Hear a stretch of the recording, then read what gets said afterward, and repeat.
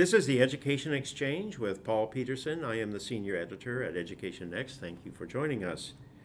Chronic absenteeism has suddenly become recognized as a major educational problem. The new federal law, Every Student Succeeds Act of 2015, is asking states to come up with a measure of school performance that will supplement the test score results schools have generally relied upon in their accountability systems.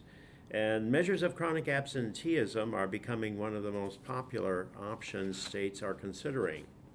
In a recent paper, Peter Bergman and Magdalena Bennett have shown that a significant proportion of absenteeism appears to be planned jointly by students deciding to become, let's say, truants at the same time. That's the word that they use in their paper, so I can use it here. And Peter has agreed to join me on the Education Exchange today. Peter, welcome to the Education Exchange. Thanks for having me. Peter, what is the definition of chronic absenteeism? I know you really are focusing in the first instance on absenteeism, but I know your findings have implications for this larger social problem, chronic absenteeism. How would you define that? Typically, chronic absenteeism is missing 10% of school days a year. So you assume 180 days in a school year for most districts, then that's going to be 18 days of school. So, and can you identify this early on in the year, or do you have to wait till the end of the year in order to decide whether somebody's chronically absent? You can sometimes, if you're tracking students by day, you can see this show up pretty quickly. And one thing that we note in our paper is that school districts typically are looking at full day absences or half day absences, but there's also another component to chronic absenteeism which could be at the class level as well. So, what is the rate of absenteeism? Let's start with nationwide. What do we know about absenteeism? That's an excellent question. So there is data from the Civil Rights Data Collection which tracks chronic absenteeism across public schools. Off the top of my head, unfortunately, I don't think I could tell you. I could say in our data, absences were 6% of school days were missed in the county, and then about 14% of classes were missed. So, well, the 14% is interesting. I think the 6% comes close to what I've heard as the percent nationally. What is so how much of that absenteeism do you think would fall into this chronic absenteeism? I think it varies a lot from district to district, actually. So there might be an average rate, which I wouldn't know off the top of my head, but my sense is in some of the districts I've worked in, particularly in lower income urban settings, I've seen extraordinarily high rates of chronic absenteeism. You could see above 20%. And in other districts, might be higher income, I think it's significantly lower. Yeah, well, I know a little bit about New York City, and I think that 20% figure is probably in the range of where they're experiencing it, and sometimes it can go even above that. So where did you do your particular study? We did our research in Kanawha County Schools in West Virginia. So that's the largest county in West Virginia. It also has the city of Charleston within it. So the city of Charleston and the surrounding area in West Virginia. Well, West Virginia is a lot in the news these days. So is there a lot of absenteeism of one sort or another? Is this, I mean, we are told the mines are closing down and tragedies are occurring in families and communities. So what's your assessment of West that? Virginia and the Charleston area in general has had some difficult times in the past year. So, as I said, in the year of our study, there was the 6% absence rate, but higher rates of class absenteeism, but that also varies within schools. So in certain schools, you might find absenteeism rates that are going to be much higher than that. West Virginia also had some extreme weather in the past year, and FEMA had to come in and actually shut down schools.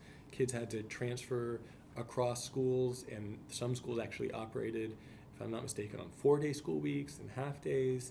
And so there's a lot of disruption, which I think in the subsequent year after our study, exacerbated attendance problems further just because of those contextual And isn't there factors. been a teacher strike there as well? Even more recently, yes. Yeah, that's correct. Exactly. I guess that we can't call that chronic absenteeism on the part of the students. Well, we won't even get into also teacher absenteeism, which is a whole other issue. Yeah, no, that's a related phenomenon that's worthy of study. So you're looking specifically at planned truancies, if to the extent that you can really identify it. So that's a really innovative idea. Has anybody ever tried to do this before? Not to my knowledge. To our knowledge, Magdalene and I, we haven't seen any other research on this. I think there's probably some qualitative studies. This research certainly comes out of my own experience, missing a whole lot of class in high school with my friends.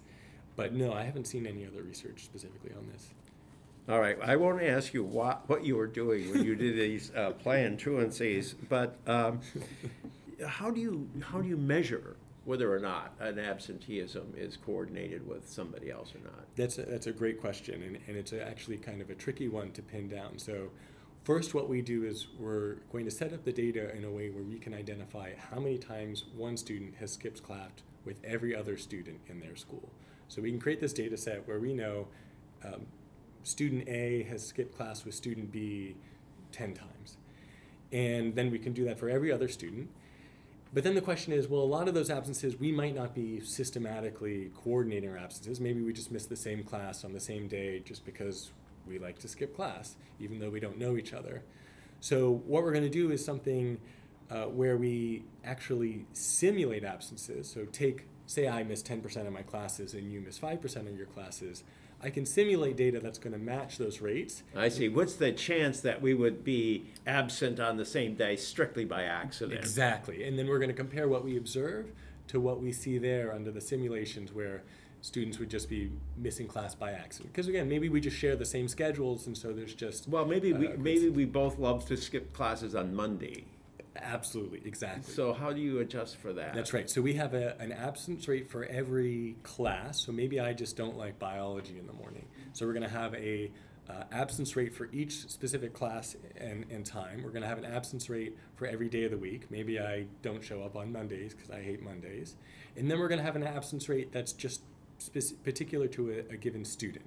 And we'll match all of that to what we see in the data. And then that will allow us to simulate these networks that we create under the assumption that we skip class totally independent of each other. So you're looking at coordination or joint absences that are over and above what could have happened randomly once you know all these specific things about when the absences take place. That's exactly right. Exactly. So that's a very clever idea. And how many of all absences turn out to be these coordinated absences? That's a great question. So one way we answer this is how many students have a peer that they seem to be skipping class with systematically, that it seems to be much higher than the rate we would observe if they were just doing it totally independent of each other. And we see about 39% of students appear to be skipping class at a rate with a peer that is far above what we observe in the simulated data. Meaning, like, if you looked at our simulations, their observed absences would be in the 90th percentile of what we'd expect relative to so skipping accident. If I get this right, then 40% of the students, if they are absent with somebody else.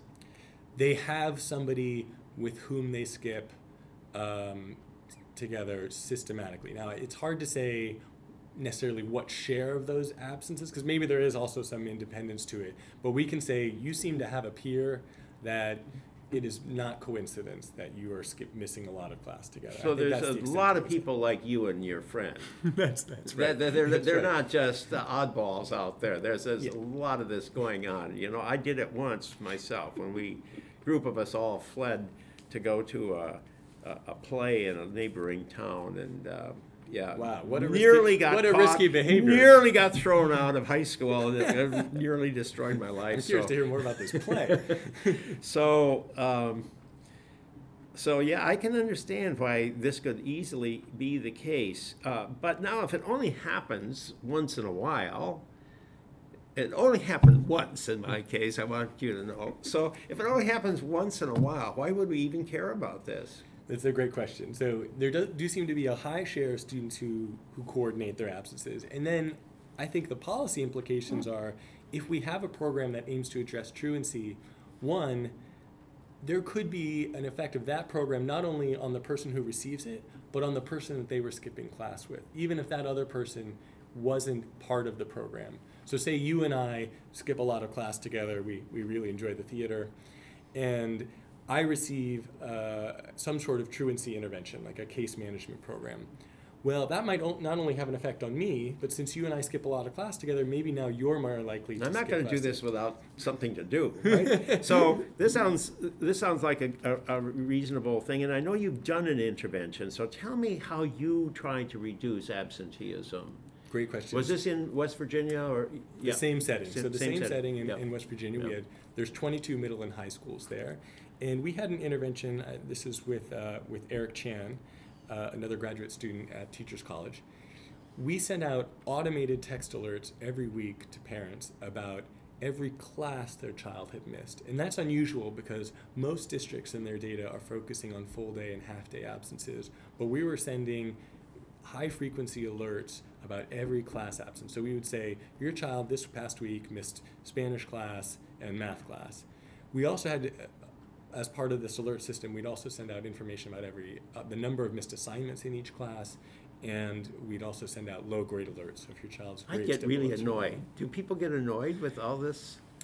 I think it depends on, one, how well your child might be doing, and two, what your existing access to that information is. So when we surveyed families about how often do you hear from your child's school about their academic progress, half the families said, I hear less than once every 3 months. So report cards come out every 6 to 8 weeks, and if your child is not doing well, if they're missing a lot of class, they actually accumulate absences pretty quickly. And by the time 6 to 8 weeks rolls around, a lot could have happened that maybe if you'd intervened sooner, you could have made a difference. Well, so now, but you do get parental consent before you set up this program, right? Correct. So how do you avoid having a biased estimate because, some people consent and other people don't consent? What's your way around that? So to actually run the intervention, we needed consent. But we could observe data on everybody in the schools. Like, as many researchers, we get de-identified data on all students in these classrooms. So what we could say is that, let's say you agreed to consent to the study, and you and I are close friends, and then there's somebody else who also agreed to consent to the study and had a close friend. You were treated, but I was not treated because I didn't even consent. And so then there might be the potential for a spillover effect. And the person who also had another peer, they randomly, just by the randomization, their friend was not treated. And so we can compare these two peers together. And I think the key aspect is that we can observe data on all students in the classroom, not just those who consented. And you split the sample of those who consent between those who actually get the intervention and those who do not. Correct. So you can compare those two, and then you can compare them to the non-consenting group. So what percent do consent? How many people are willing to participate? Yeah, we had 10% consent rate, and well, actually, let me take that back a bit. So we had to do a telephone consent according to the county because they wanted us to make sure we had the right contact information and that we had an active verbal consent from the families. Now, if we reached a family, consent rates were actually extremely high. But families rarely pick up the phone from telephone numbers they don't recognize. And so while more than 80%, if we reach them, would consent, we overwhelmingly never even got in touch with most of the families in the district by telephone. So that's what drove down our consent rates to be so low. So how effective was this reminder or information treatment at reducing absenteeism? It's a great question. So we saw a 17% increase in classes attended. So students were attending 17% more class as a result of the This is a pretty good hit rate, so to speak. for a low-cost intervention, because this is not too hard to do, right? You're not typing up individual letters to everybody, right? You're just hitting a button on a machine and it's automatically going out there. So this is fairly inexpensive, and you're able to get a 17% increase in. Correct. So I think the main aspect, the marginal cost of a text message is quite cheap. So that's going to be less than a cent.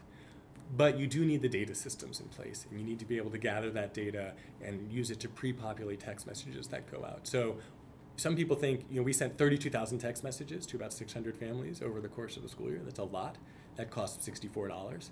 But to have the data systems in place and monitor those, all told, it's going to be about $7 per student over the school year. In fact, that is what the cost is. But now this latest study that you've done suggests that you're going to benefit not only those people that you actually reached and reminded and so forth, but you're also going to benefit their friends. Correct. So we saw that if we didn't take into account the fact that the intervention also benefits their friends, we'd be understating the cost effectiveness of that intervention by 19%. And our intervention is cheap, but there might be more effective interventions that cost more money, such as these case management interventions might generate larger treatment effects. And so the ability to use that network information and understand, well, is the cost effectiveness, maybe it's a little bit lower than what we thought if we incorporate this network aspect. Well, Peter, this is a fascinating set of studies that you've done. It's good to know that people are beginning to really work on a really major problem in American education, the frequency with which some students do not attend school. You can't learn anything at school if you're not there in the classroom. So thank you very much for joining me on the Education Exchange. Thanks so much for your time and your questions. Really appreciate it. I've been speaking with Peter Bergman, and he and Magdalena Bennett have written a paper, Better Together, which is to appear shortly, I'm sure, in a major journal. But we get a little advanced peek at it, and thank you all for joining me today on the Education Exchange. The Education Exchange is released every Monday at noon, and so please be on the lookout for the weekly Education Exchange podcast. Thank you very much.